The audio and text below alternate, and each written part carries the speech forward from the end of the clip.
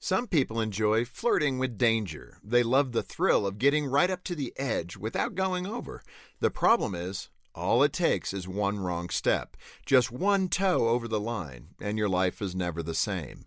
If you were traveling in a boat traveling downriver toward Niagara Falls, you would soon reach North Grand Island Bridge. Locals consider this landmark the point of no return. Beyond this point, the force of the current is so powerful that it's impossible to alter your course and return to safety.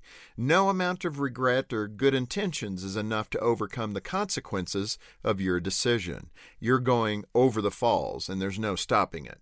Flirting with danger is costly in marriage as well. Toying with feelings of attraction or flirting with a coworker may start out as innocent fun, but sooner or later you'll cross a point of no return.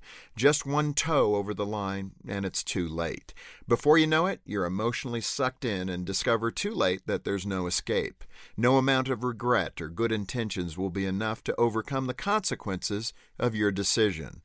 To enjoy a healthy, happy marriage, the wise choice is not getting as close as you can to the point of no return.